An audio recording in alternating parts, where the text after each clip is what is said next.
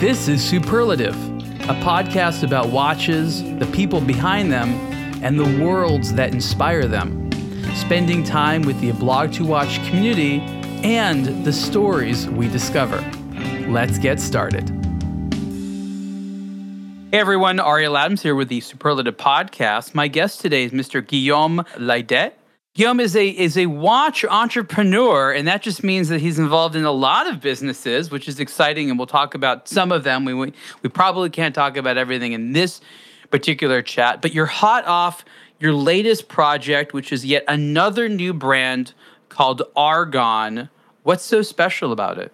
Yes, correct. It's at first it was a side project. I met Théo Offray, who is a genius watchmaker, doing crazy tourbillon, all handmade in Paris, doing like 5 pieces a year at 140,000 USD with crazy finishing. I met this guy in Paris last summer, thanks to our common friend Etienne Malek, who is the founder of Baltic. And we sympathized. He showed me some crazy idea, some crazy design he had in mind to make more futuristic watches but for more affordable price. That's what he is doing with his tourbillon. And that's how we met. That's how we started to work together. And we launched this crazy Kickstarter a few days ago, and are almost to reach 1 million USD. I hope in a few days. So already 800,000 something. So it's a crazy side project that can become more than that. Now, this is one of many Kickstarter crowdfunding campaigns that you've done. Do you happen to know offhand how many Kickstarter campaigns you've done? But I started, in fact, my entrepreneur career thanks to Kickstarter with William L. 1985 back in 2015. Mm-hmm. I started to work for Zenith at LVMH and Jaeger-LeCoultre at Richemont. And when I quit to do my own brand, I started with Kickstarter. So I think I made 2 campaigns with William L. Then I moved to only the online website and classic distribution. And then I didn't do any Kickstarter for like 6 years, I think. And because Nivada, we didn't use it at all. Vulcain, not at all. And Excelsior Park, no. But for Argon, as it was more like a futuristic design and more design that can speak, I think, to an audience out of the only watchmaking audience. Not only the watch nerds, but also the spaceship, Star Trek or Star Wars aficionados. That's why we choose to launch it on Kickstarter. Now, Kickstarter was an interesting phenomenon. You know, I think it's a little bit less active right now than it was, but during its heyday, it seemed that there was watch projects on Kickstarter all the time. Some, really big campaigns that, received over $1 million. To talk a little bit about why you think Kickstarter was so good and so powerful and helped so many. Like, what was the magic that Kickstarter brought to the table? Kickstarter brought on the table a new way to build a brand without to make a first cash deposit to buy stock and to enable you to make some pre-orders and to open your audience to more people than only you and your friends. I think it brings you a new audience that you cannot reach only by yourself, and you can gather all those audience and send them to the Kickstarter project.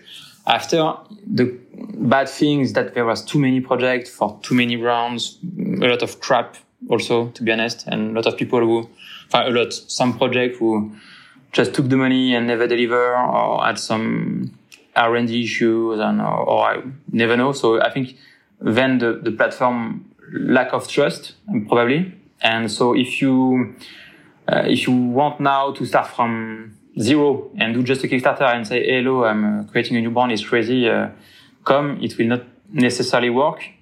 What we were able to do with Theo is because we bring our own audience and aficionados from both our worlds. His world is more like the independent, crazy, expensive watch. Me, it's more like the enterprise level of Swiss brands. And I think the good thing was the complementarity between us and to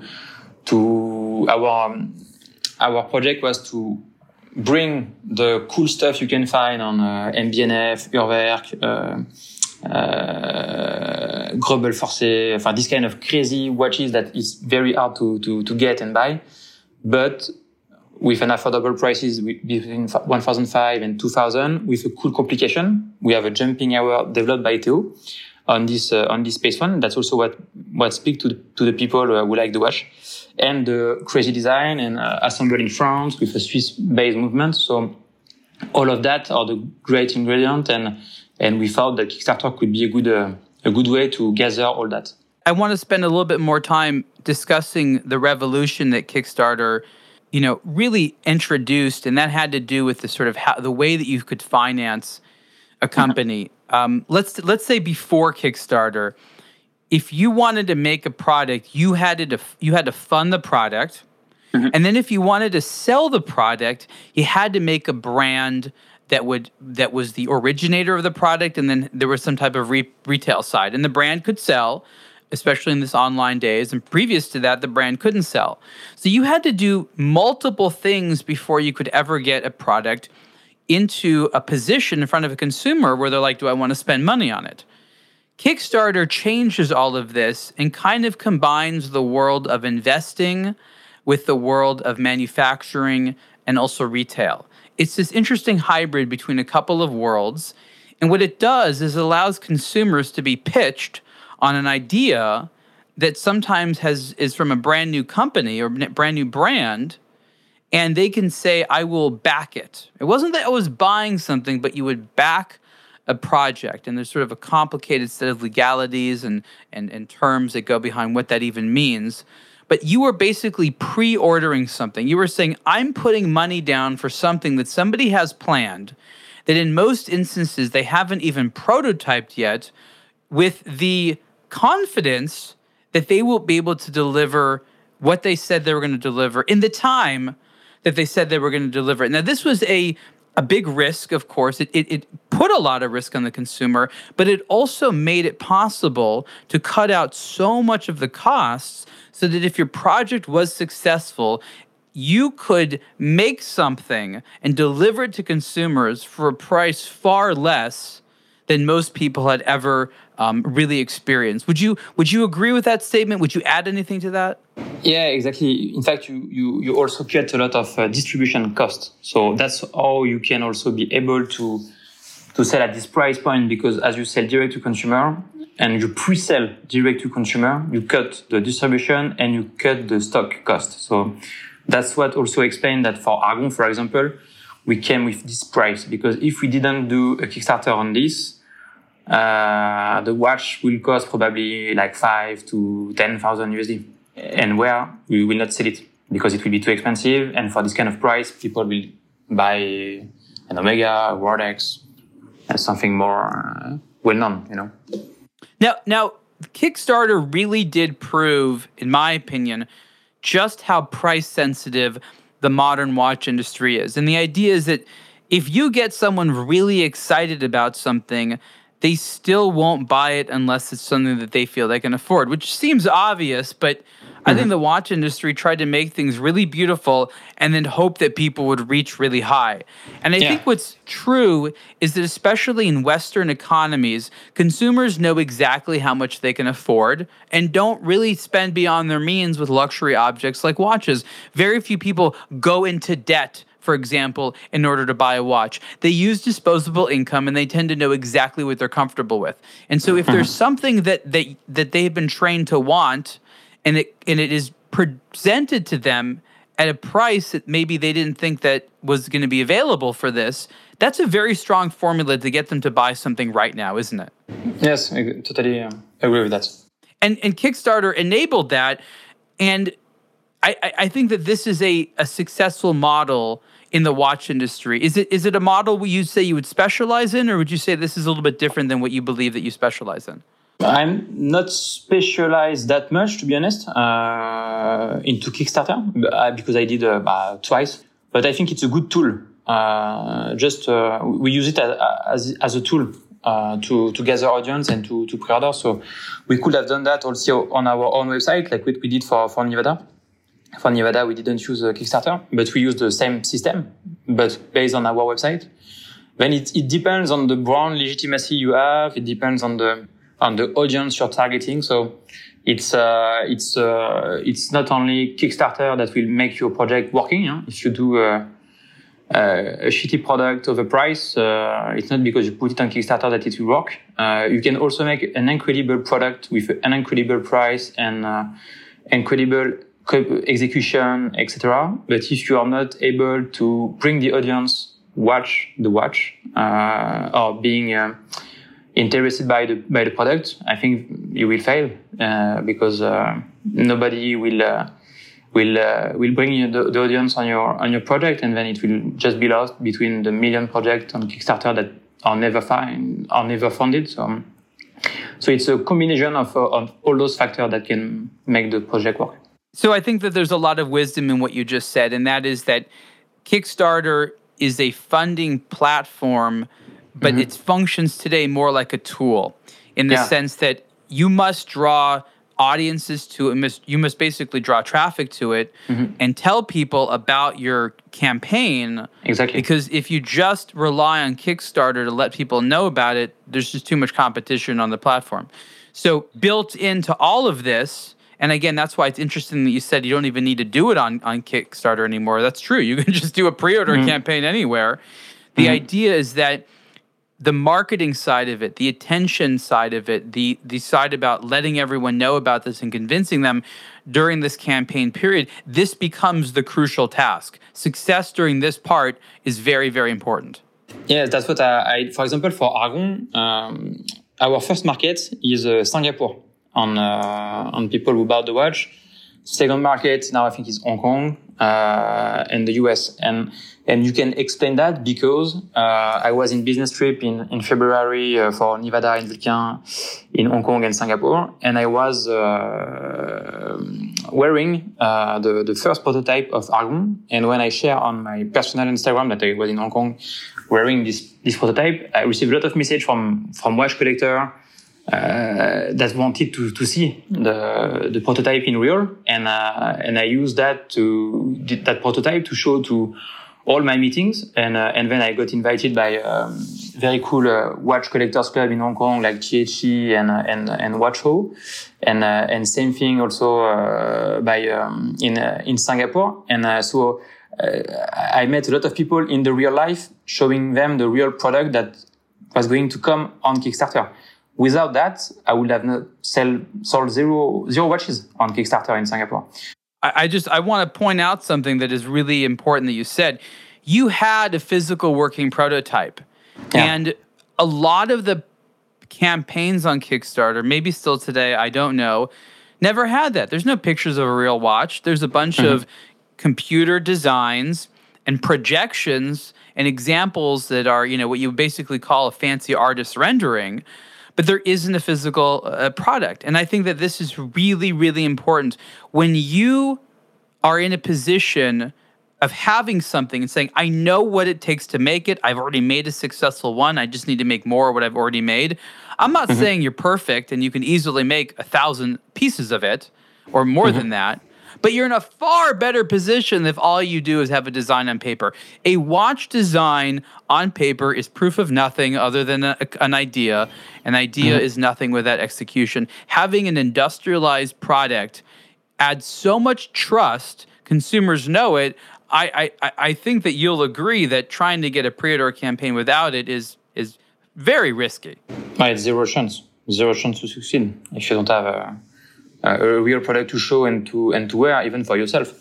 Especially when you have a strange design like we have with Argon. A lot of people were thinking that the watch was unwearable. So because a lot of guys like me have small wrists and are thinking it's too big. But as there is no lugs, if you have not tried it, you cannot fitting it. So this kind of thing reassure the customers, especially in Asia, with the small wrist. And that's how you get your audience. And that's also how you get the buzz and the hype. Without that, I think we would have not succeeded that huge. It would have not been possible.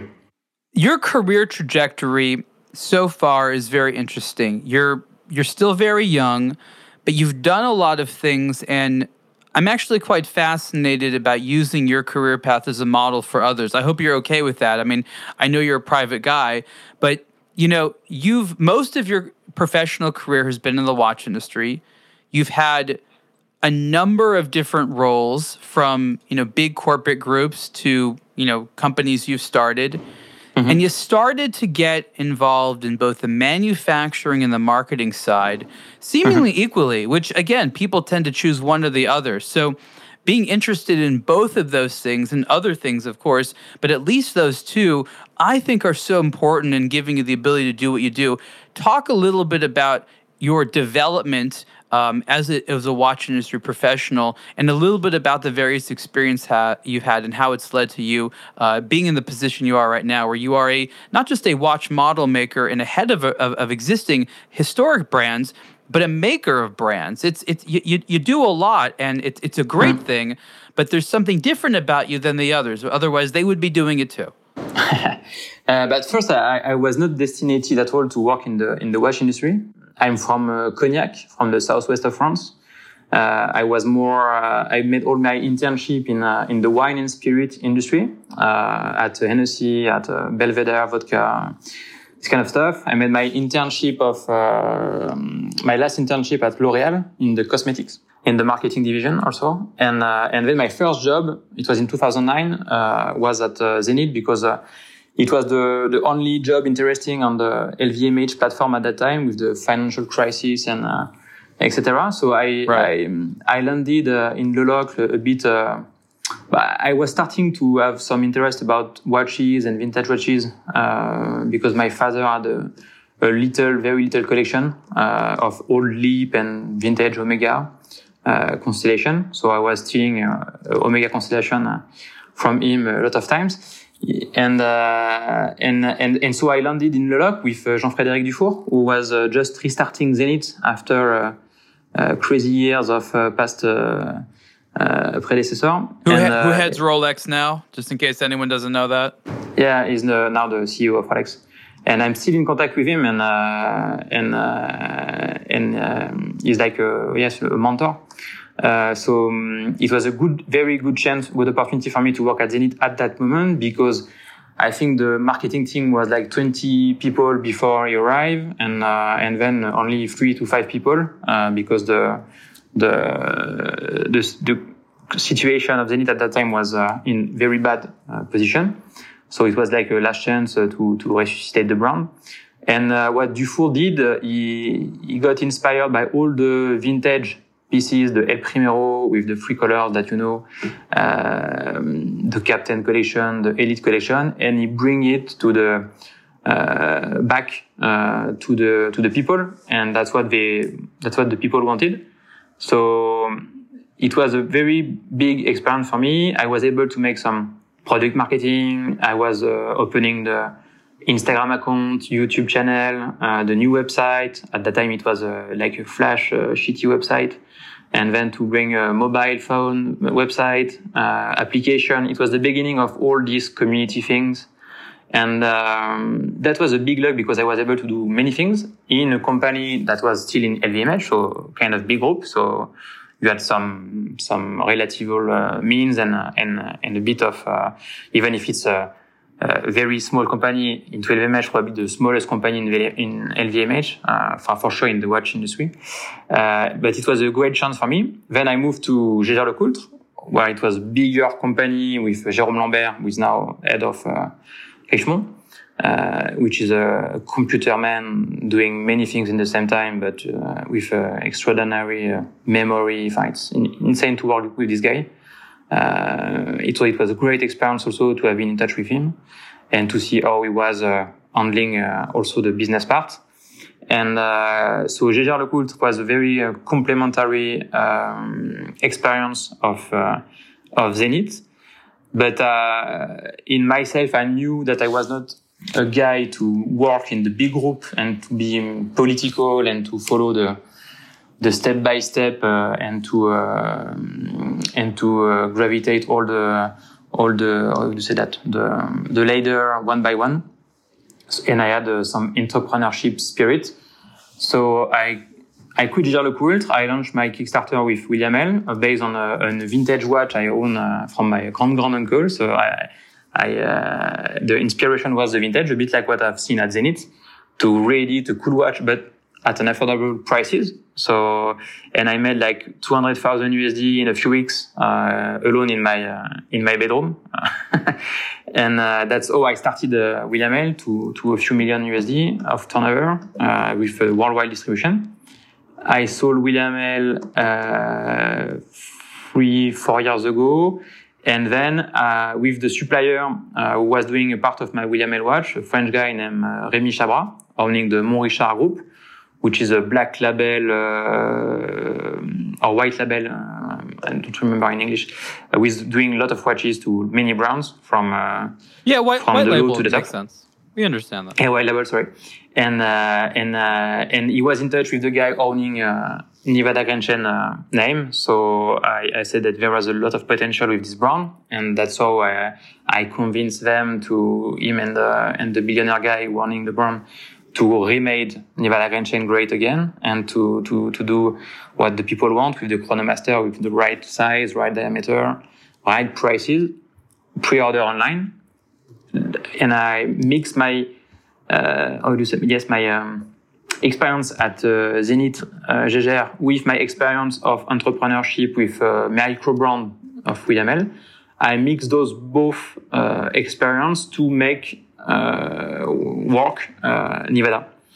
And then, thanks to the success of Nivada, under my radar of Vintage One to revive and to help, there was also Vulcain. So I was put in touch with the owner of Vulcain, and I proposed them the same kind of business plan I did with Nivada. Unless that Vulcain was still operating, there is still a manufacturer, there is a movement, a manufacture movement with the cricket, which is an amazing movement, part of the history of the watchmaking industry. But that was not well managed in terms of product, price, and communication. And I was thinking I would have been able to help them on this. And that's how I became external consultant at Vulcain for 2 years now. Almost 2 years, or 1 year and a half, I don't remember. And that we relaunched the cricket first in September last year, delivered December last year, and January this year. So yes, 1 year and a half. And it's a lot of stuff. Yeah, and then I also bought Excelsior Park to Tourneau Group 2 years ago. And I relaunched also a bit of pre-ordering, but I have not enough time. and then I met Theo last summer, and we launched Arion. So yes, the last few years have been quite busy, but a lot of opportunity, and I think it's a good tendency to want to say yes to opportunity. Of course, exactly. At some point we need to learn a limit. You've probably already recognized that if you say yes all the time, you may head to an early grave, right? Exactly. Now, I want to talk a lot about what you're doing now, but I want to go back a little bit more and talk about William L. You had this great experience working in-house at pretty interesting times under very impactful people at Zenith and Gégère Le Coult. And then you decided to leave and become an entrepreneur. Now, this is very frequent where you have watch designers, for example, who never feel like they can quite get what they want done at a corporate company. And then they leave and they start their own thing, for better or worse. But usually you think to themselves, if you would have stayed at that company and somehow had them do it, you could have been even better off. Did you ever flirt with the idea of maybe executing some of your creative ideas with those companies? Or was it very clear that they were very rigid, they were really into doing what they wanted to do, and that if you wanted to utilize some of the tools that were now available online and through digital marketing, you were basically going to have to do by yourself or with someone else? I think I would have never been able to have the freedom to make what I've been able to do outside, because I was nobody. Not nobody, but I was like just a young project manager at Zenith or at Gégère. So I would have never been able to launch a brand inside the group, or to to make what I have been able to do. And when I was looking at my boss, that what they were doing, and the boss of my boss, I was not thinking it was for me. So it was not possible for me to express myself like I was able to do it with Nivada or Vulcain. I can do whatever I want. I have the freedom to create new things, to speak to the audience on Instagram, to say, hey, well, this is the new project we think to launch with Nivada. Look, it's the vintage one. Do you think it makes sense? Yes, no. You in one day, even in 1 hour, you take a decision that will take months to make within Gégère or within Zenith. So, and especially at Richemont Group, because when you do, for example, a marketing campaign in the Richemont Group for any brands, first you have to have the campaign validated inside the watch brand. So by the communication director, marketing director, the CEO, the etc. And just simplify like this. But then you have to make this campaign validated by the Richemont Group and the marketing department of the Richemont Group. So even if you have worked like months on a campaign and you think it's the right thing for the brand to do, but at the Richemont Group, because they were not happy this day, or I don't know, something went wrong with their launch, your campaign can be rejected like that, and then you have to redo again, and then it that sounds horrible, by the way. I mean, thank you for explaining that, but it sounds like an absolute disaster. And again, Richemont likes to remind people, they're like, we're a finance company, so to get like decisions made, you have to do it like it's a finance company's making a decision. Which, yeah, I guess that's that. But like, I mean, look at you. You're young. You have all these ideas. You don't even try. You don't even bother trying. You realize from your time there what it's like to get things made, and you just immediately try elsewhere. Like the brain drain that happens over there when people like you realize that it's a dead end. It's appalling. It makes me feel so sad because you're the exception. Most people would just be defeated and be like, well, I'm going to some other industry that will listen to me. Not everyone would say, I can do it myself. You're the rare one, and I think you know that. Yeah, but I don't know, but thanks. Yes, I'm very, I never abandon. I always try, and I try to have the confidence to think that what I want to do is the cool thing to do. And sometimes I fail, and sometimes it doesn't work the way I want. But at least I try again, and I think I made a lot of mistakes. For example, with William L, that I will not do now with Nivada, and with Vulcain. So, any examples? For example, to have too much stock, to make too much discount to distributors that then fuck you up to sell your stock to others, or to make them sell discount that kill your product online, and then you're unable to sell full price product because the consumer will find it online at a lower price. So to better control your distribution, better control your discount, never do discount, and that's what I do now, and that I will never change with Nivada or Vulcain. So you have fair prices all year, no discount, and you make your money. You take maybe less margin than others, but at least you do something also that is correct for the consumer, and this kind of thing. I want to examine what you just said because I think it's really important to get into the details there. You first said no discount, but then you said fair prices all year. And I think it's really important to examine what you're talking about. I think you're commenting on the practice where a lot of companies would create an arbitrary retail price that they knew that watches weren't being sold at. The retail price was the starting point for a varying degree of discount, whether it was a very modest discount of 5 or 10%, a higher discount, 15 to 25%, or something really intense that was 30% or more. That was just sort of like their opening volley at trying to get the consumer. It was very common practice that's how you would move luxury watches, is that you would make people feel that there was a discount opportunity and that they were getting a much higher value thing at a lower price. They felt like they were getting something that was like really high end, and it was, serving a business interest. Now, I'm not saying that model is completely gone and there's value to it, but you are sort of part of a new generation model that says, you know what, just stop it with the original overpricing. It's silly and no one takes it seriously.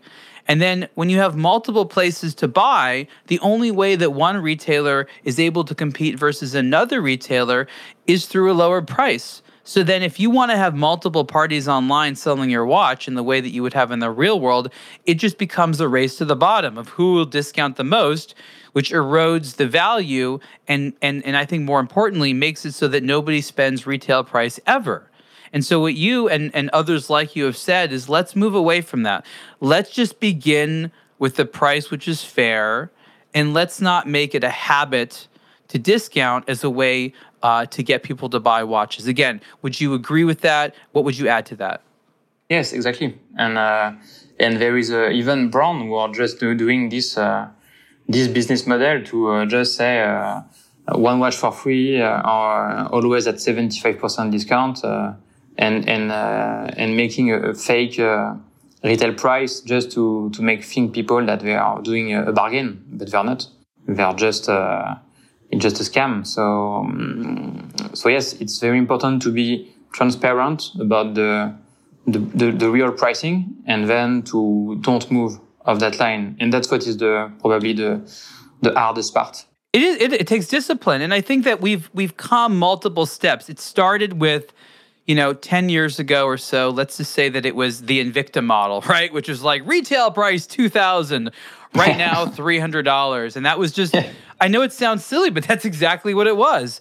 And that was the common way of doing things. But then once Kick started coming in, there's a new vocabulary, which was cutting out the middleman and costs going down because of manufacturing efficiencies. Direct to consumer started being something that people were talking about. This was sort of a new language and a new set of things for consumers to think about. And all of a sudden, consumers just stopped trusting a lot of prices. And so anybody selling a product, especially a high-end product, had to fundamentally rethink what it was that they were trying to price, what the story around the pricing. And again, the jury's still out on the exact right thing to do.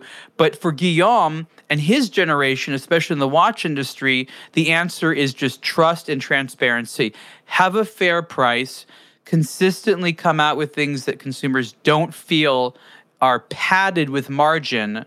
And if you do that enough over time and stick to it, you'll earn the trust of enough people enough of the time. Again, would you agree or disagree? Yes, I totally agree. It's very true. You just have to be clear on this and stick to it.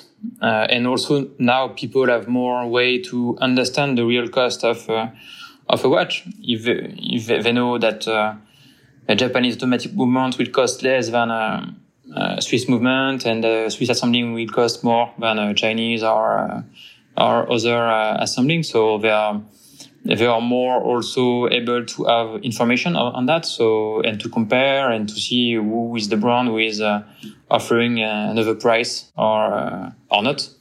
And based on that, they can make their choice, knowing the rules. Hi, I'm Ariel Adams, founder of A Blog to Watch, with a message from eBay, a platform I probably use daily. Make sure your watches are the real deal with eBay Authenticity Guarantee. I believe it's the first and best service of its kind that protects your luxury purchases and checks each watch individually at eBay's highly reputable authentication partner, Stolen Company, in the United States. From band to bezel, their authenticators ensure each wristwatch matches the eBay listing and is the real deal. Authenticity Guarantee is also very fast. Once authentication is complete, your watch is securely delivered via rapid 2-day shipping. Surprisingly, eBay's Authenticity Guarantee service is free for all watches priced $2,000 and up. No one should buy a luxury item without an Authenticity Guarantee. Do what I do and check eBay before each watch purchase, because everyone deserves real. Do you ever laugh at some of the prices from other companies, especially some of the more opportunistic pricing, where you see especially very large numbers, and you knew they were just making it up, or how they increased the prices of watches year after year and for silly predictable. Like it's so arbitrary sometimes. It's almost humorous, isn't it? Exactly. I saw some pricing reunion in big groups, and sometimes it makes no sense.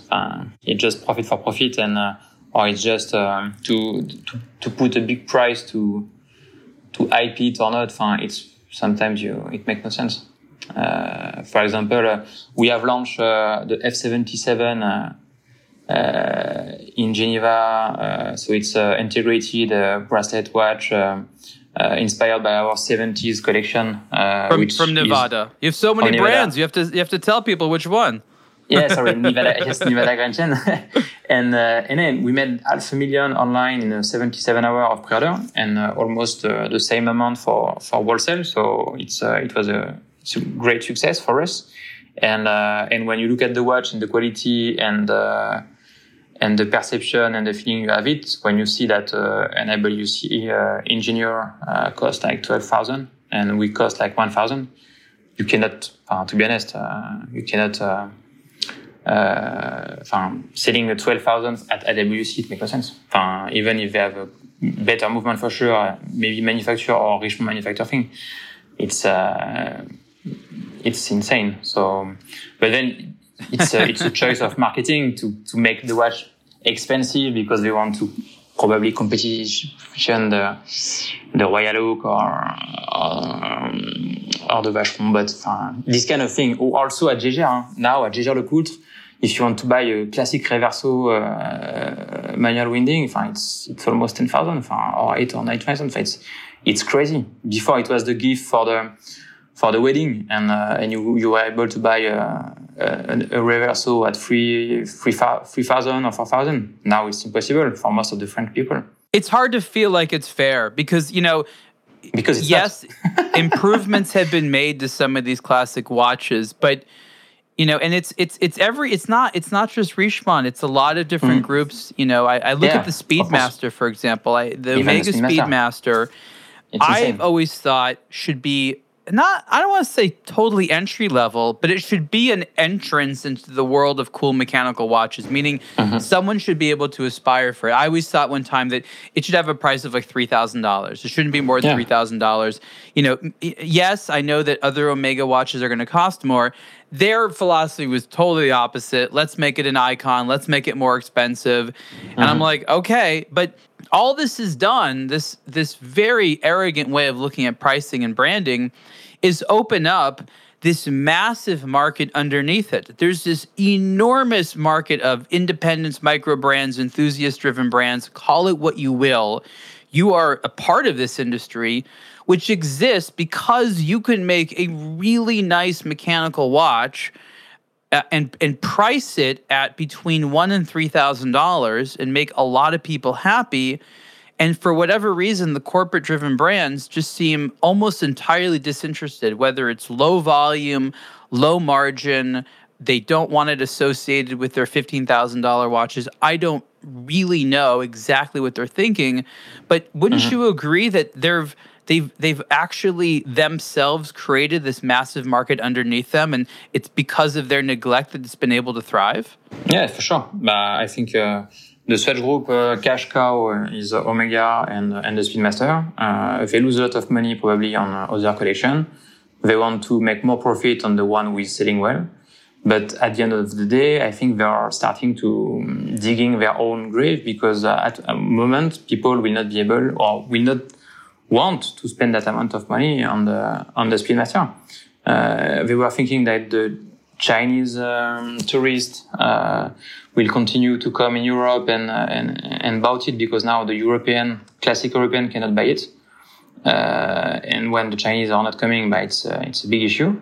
And then they're going to be, they're just now dependent on this, and they are losing their core target that now is looking for us.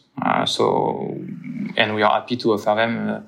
But I think it's not a good thing for the watchmaking industry because at the end of the day, you will probably lose a lot of people who want to wear cool watches, and they will just wear smartwatch or just nothing, because they are not stupid and they don't want to pay overpriced thing. So it's a dangerous way. It's an issue. I know. Yeah, it's an issue. It's probably the biggest issue, I think, for watchmaking. So let's move over to sort of creativity and art and design. You've had some very successful products, whether it's a pre-order campaign or just a new watch that you wanted to launch. There's got to be some method to the way that you figure out what to launch. I don't know if you have a formula or you just have very good taste and you know what people like, but tell me a little bit about your process behind designing what the product is going to be and how it's going to be priced, because you have a pretty good track record. And again, I believe that there's a system behind it. But I am very selfish on this, to be honest. I really I do watches I want to wear. Okay. So it's if I don't want to wear, and the other thing, so this is the first thing. But then it depends. To be honest, if you tell me 3 years ago I would have launched a carbon shape spaceship shape watch with orange strap, and that will be the watch I will wear the most. Because right now I'm wearing the carbon space one from Aron. I would have not believed you. So I think your taste, like your personality, change every day. So Sure.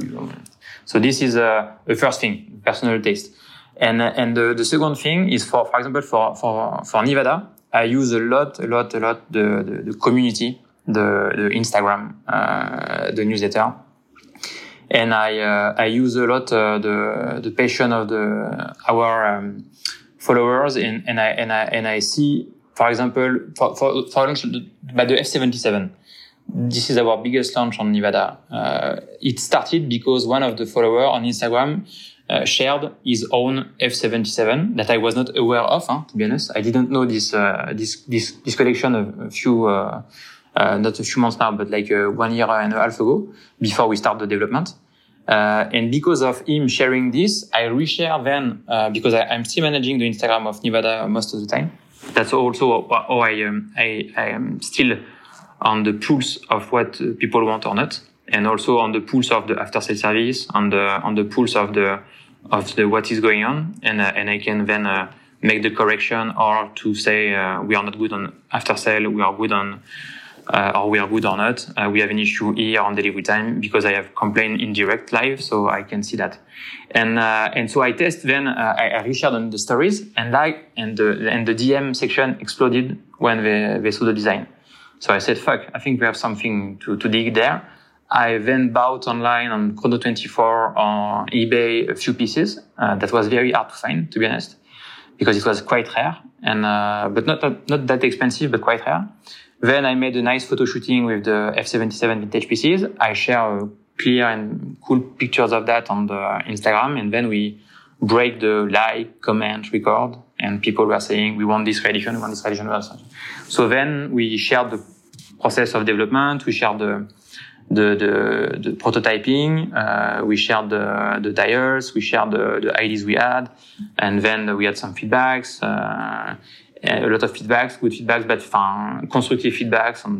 And thanks to all this, when we launch the product, we already know that people will like it because they have participated to the process of selection, because they have like or not like.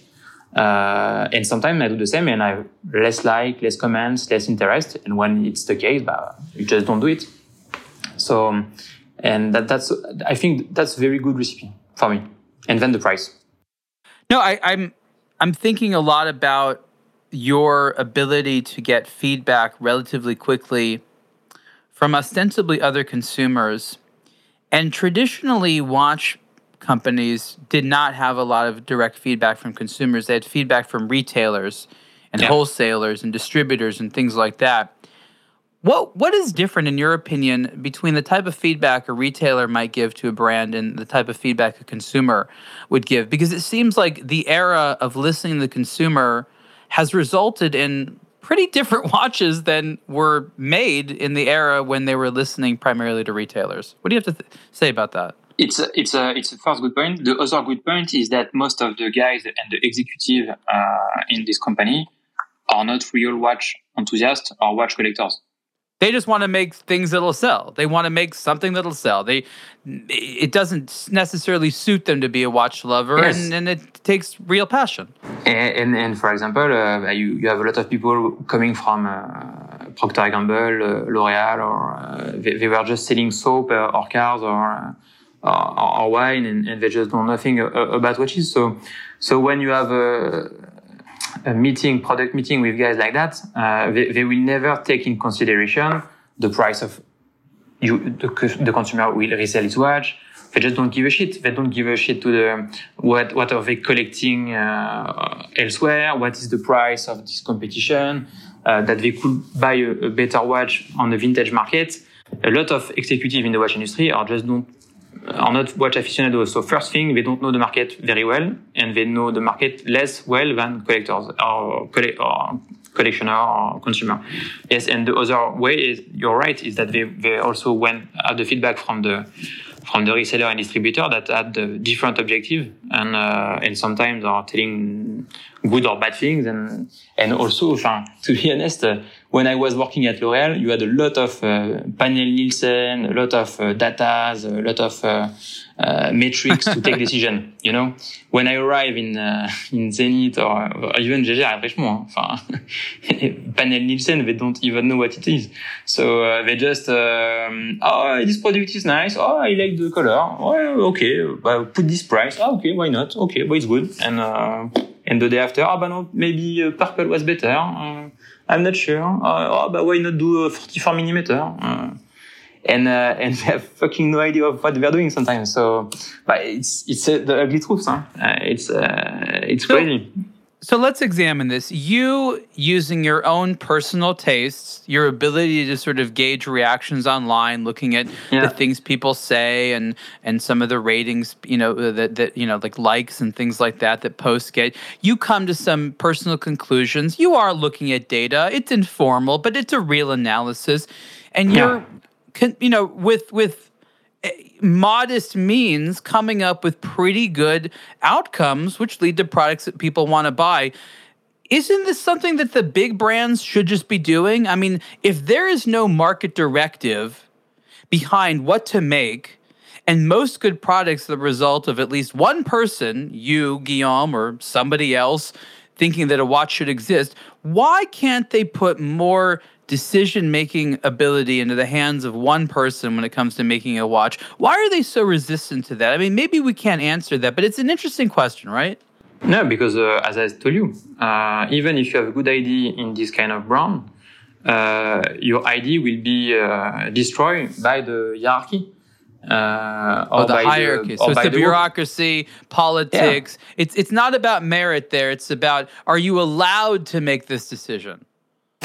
Yes, exactly. And I have seen very cool ideas coming from design team or from product team. But when they made the presentation to the marketing guy, director or communication director, the guy was just in bad mood or just has bad taste or just coming from has nothing to, and he said no, And it's very frustrating for the guy who had the good idea, because his idea will never come out.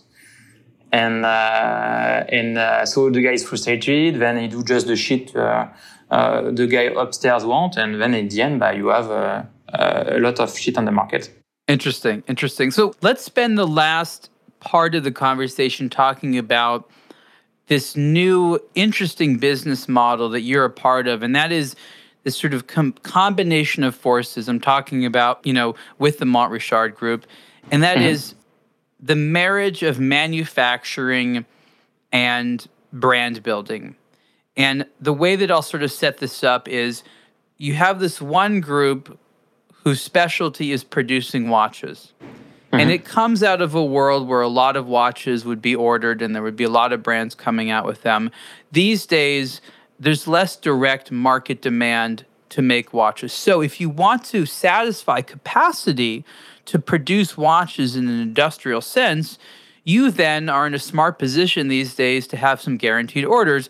It's better if you have the actual brands. Now, this is not 100% novel, but I think that it's emerging in a sort of interesting new way where it isn't Richemont owning a bunch of brands, but it's sort of more casual grassroots this situation where a manufacturer has a direct investment in brands, but allows them to be run, puts them maybe on a little bit of a tether, but still has someone like yourself be in charge, call the shots, make the decisions, do what's best for the brand, and the manufacturing side is there to make sure that you can get watches made at a fair price so that they can be competitive in the marketplace.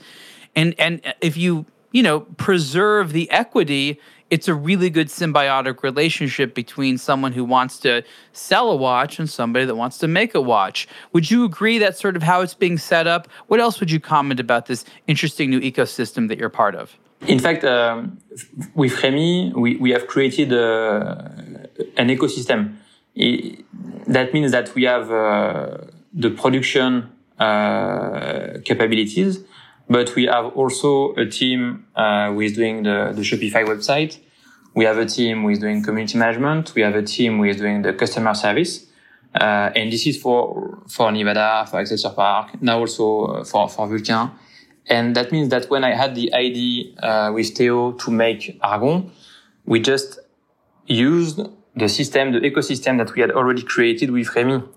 So that means that it was like a plug and play. So if I had to create a brand from start with Argon, I will need then to have a guy to make the website, guy to make this, guy to make that, and then a guy to make the PR, guy to make, and thanks to the ecosystem Monrichard, we can, just plug and play because we didn't hire more people to make the website. We didn't hire more people to make the photography. We have an internal studio of photo and video.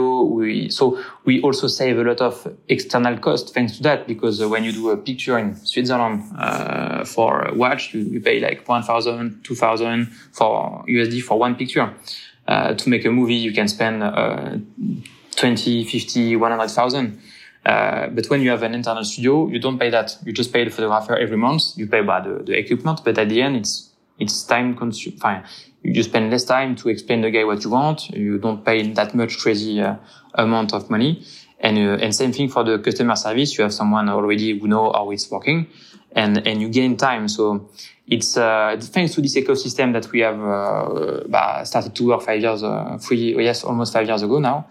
We can launch Argon this way, and tomorrow, if we have another idea with another crazy watchmaker, and we can make the same thing. And also same thing for the prototyping. If you want to prototype a crazy watch like the Argon in such short of period, with a new supplier that you don't even know, it will take much more time.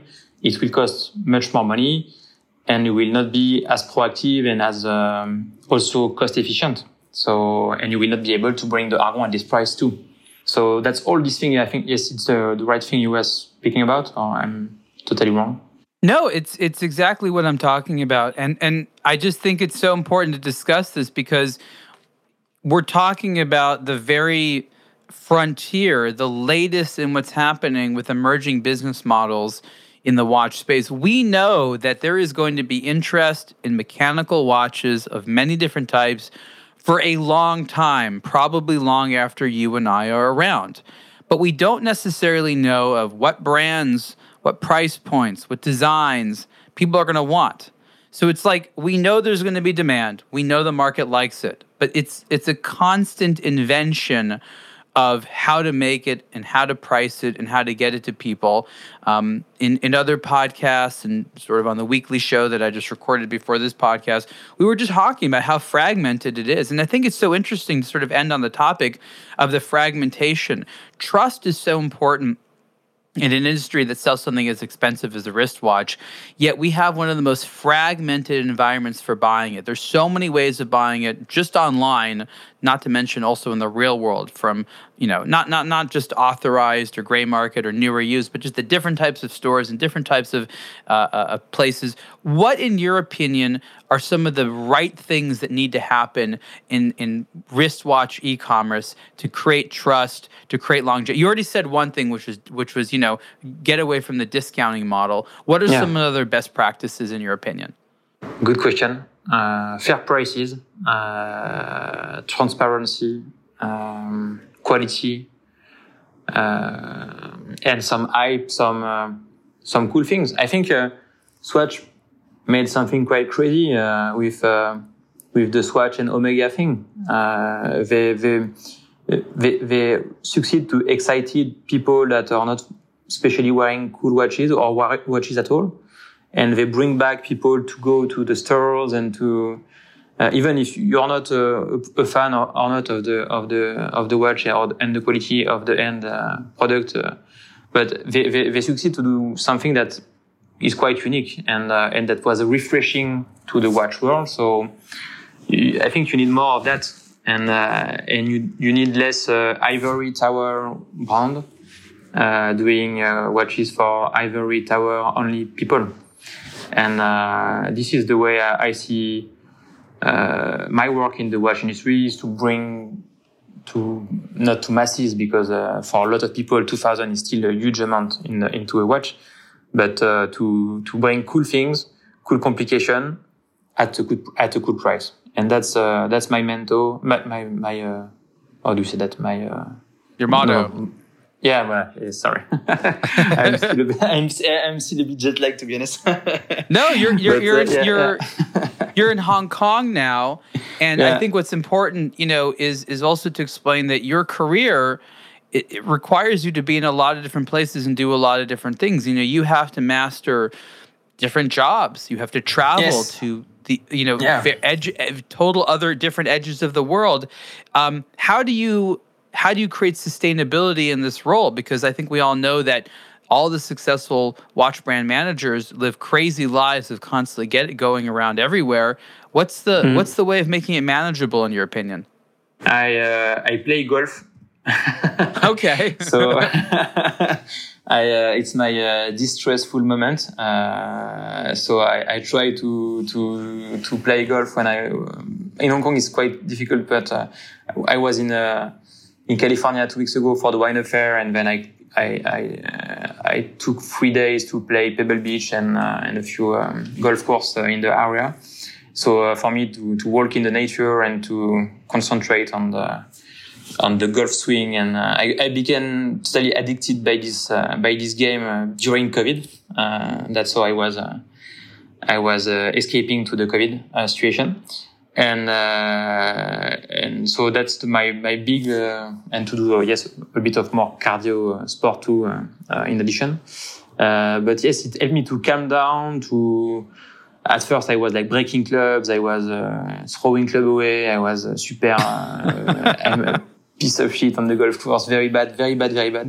So and then I started to play better, to calm down, to not be too over excited like I can be, and that's a good way for me to calm down and to escape also the stress. And but to be honest, I'm not that stressed person too. I have a lot of luck in what I do.